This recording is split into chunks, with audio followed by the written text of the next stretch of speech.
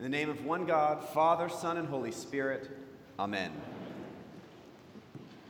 Oh, today's gospel lesson, that's not an easy one. Today's lesson follows right after last week's lesson that, again, was not easy. This is Jesus' Sermon on the Plain.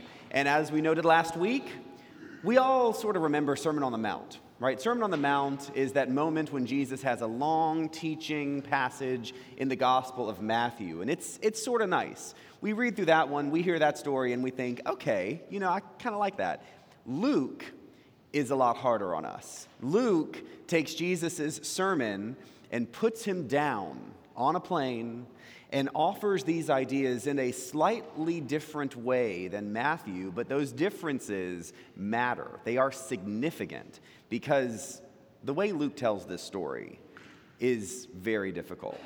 And so today's sermon, the Sermon on the Plain, continues, is sort of one of those moments where if we're not careful, we might think that Jesus is offering us kind of a how-to guide to be a good person or maybe a good disciple, and that is really not what's going on here.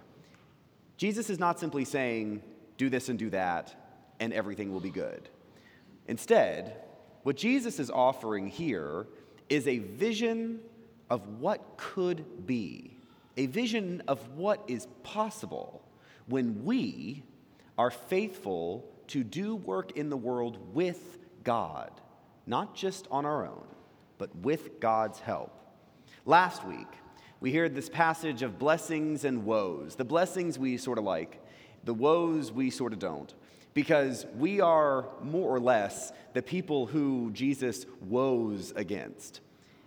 Today, we hear something that might even be harder.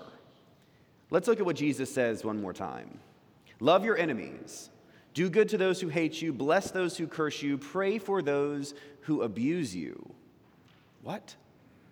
Love your enemies. Then he goes on and he says, from anyone who takes away your coat, do not withhold even your shirt. Give to everyone who begs from you. And if anyone takes away your goods, do not ask for them again. Do to others as you would have them do to you. This passage pretty clearly flies in the face of what we think is just and fair and right. How could we tell someone we love who is being abused to let someone abuse them?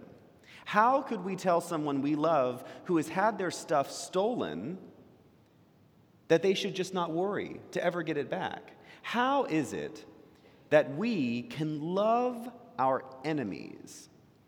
And so let's start with, who's your enemy? So I want you all to do a little fun thing. Think about one of your enemies, and don't tell me you don't have any enemies. We're gonna be real together right here. Think about somebody that really doesn't like you. Somebody you really don't like. You have that person in your head? I can see from some of you, you're like, 1, 2, 3, 4. Think about the people that really don't deserve, who have not earned kindness, love, and goodness. Enemy might be a little strong, but someone certainly who may not deserve your love. Today's gospel lesson is very clear. Every person deserves love. Every person deserves kindness. Every person deserves generosity. But remember that person that you just thought of?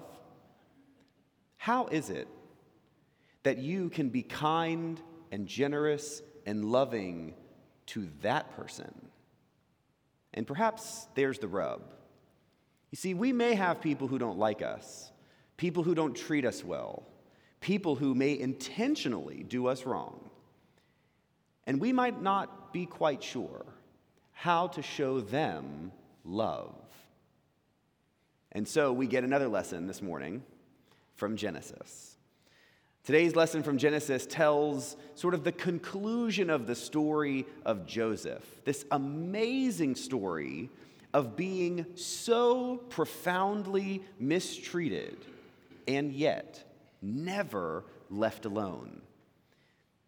We all remember the story of Joseph. Joseph, who is a delightful and happy person, who has the capacity to interpret dreams, to understand God's vision, is treated just about as bad as one can be treated by his brothers, sold into slavery, left for dead. And through lots of trials and tribulations, Joseph ends up in the right place at the right time because of his faithfulness to God. God never left him alone. And Joseph used his gifts, his unique talents, his relationship with God in order to help every person along the way that he could. And it left him as number 2 in the most powerful nation in that whole region, so powerful that when his family was left hungry, he had the capacity to save them all. And in this moment that we heard today from Genesis, we hear that Joseph, seeing the family who abandoned him, who sold him into slavery, who left him for dead, needs his help. And what does he do? He helps. Because you see, he had remained faithful the whole time. He didn't quite know how he would be able to show love. But when the opportunity presented itself, he was ready. And that is perhaps the hardest thing about Jesus' teaching today. We can't, most of us, sit here in these pews and think about an enemy, a person who does us wrong, a person who judges us and treats us badly, and know right away how we can love them in return. But God tells us a very profound little secret. There will come a time when we will have the opportunity to show them love, kindness, generosity. And the call for us is to work on being ready. See, Jesus gives us a vision of what could be. And not something theoretical, not something far off in the future. And it's very important that we don't mistake what Jesus is saying, as so many Christians do, which is this promise for something, what?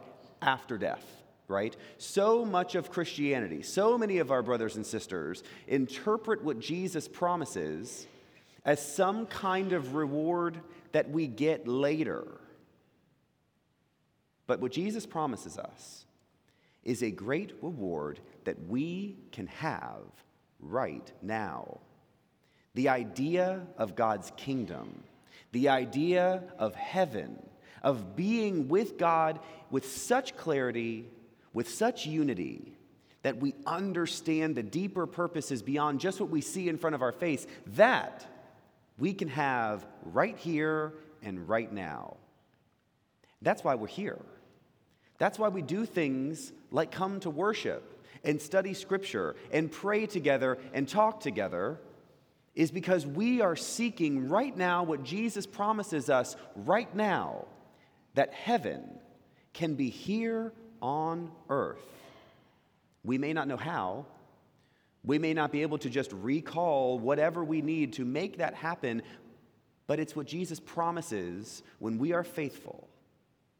That when we are faithful and formed well, and we stick with God even when the going gets tough, God provides us opportunities for the great Spirit to break through the pain and the heartbreak and the judgment and even those things that are unfair, and to transform everything about our world and our life and even our hardest relationships to bring about heaven on earth now.